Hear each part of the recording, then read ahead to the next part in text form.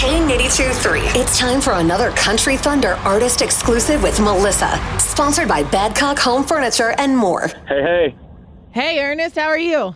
Good, how are you? I'm good. We're very excited to see you here in Orlando next weekend. I'm pumped to be there. It'll be awesome. Yeah, have you been to Florida recently? I saw on your Instagram you were at the beach. I don't know if it was like a Florida beach or like Mexico. We were in St. Thomas. Much better than Florida. But I was in Florida a couple months. I was actually in Orlando a couple months ago. Gotcha. Yeah, well, we're super excited, especially because I don't know, like, if you've done a full-blown show here since you've, kind of put yourself on the map the last few years. I have not. This will be my first time playing a real show, period, down there. So we're definitely looking forward to that. I know that there's a lot of fans of yours here in Orlando. I know Orlando is, like, super stoked, and I kind of want to talk to you about, like, you've been writing songs in Nashville for, about 10 years? Almost. I think 2013 I signed my first publishing deal, but yeah, so just about. So you've got a bunch of number one songs under your belt. I mean, you've written for Florida Georgia Line, Chris Lane, Jake Owen, Morgan. And so was it always the plan to like write songs and then become a performer? Or was it like, you know what, I'm just going to stick with the songwriting and then all of a sudden it happened for you? Or like, what was your plan like? Pretty much always been an artist at heart as well as a songwriter. And songwriting was kind of the passageway for me to get some accolades under my belt and build the name and then drop my own music. Yeah. Not unlike what Hardy did as far as just going, you know what I mean? Just go.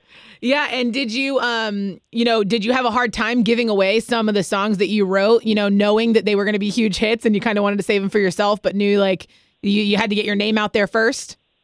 No, but I think knowing that was the plan was easy for me. Like, if I knew a song was going to be big or great for an artist, I was kind of just like, hell yeah, it helped me help you.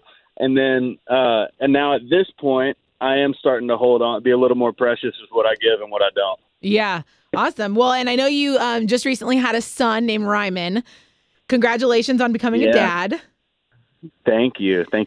Yeah. And did you name him after the Ryman Auditorium?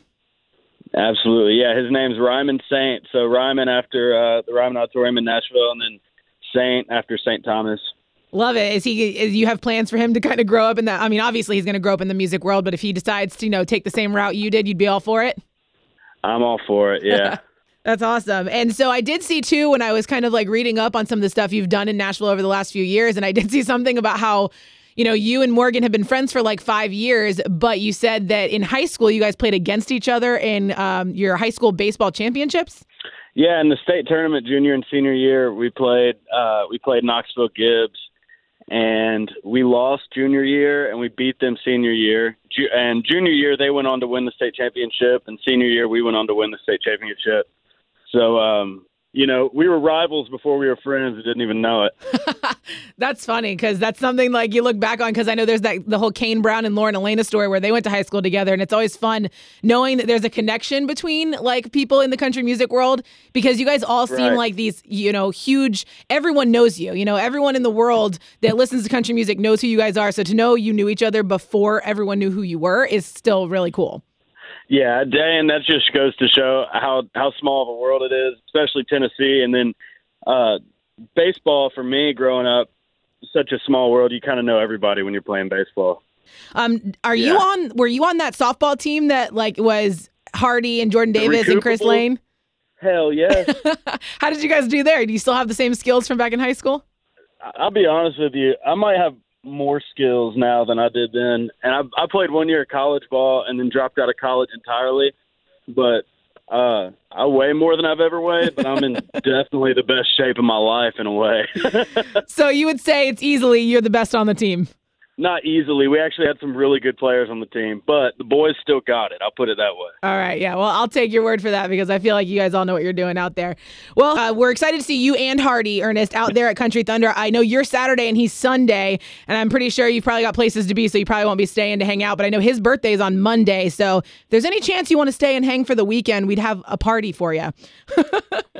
Oh, there ain't no party like a Hardy party. Yeah, well, especially if you were there. So we're excited to see you on Saturday at 3:30 at Country Thunder, and I'm excited to see what you bring to the stage. Awesome. Thank you, guys. I look forward to being out there. All right, Ernest. Have a great day. All right, you too. We'll see you. Bye.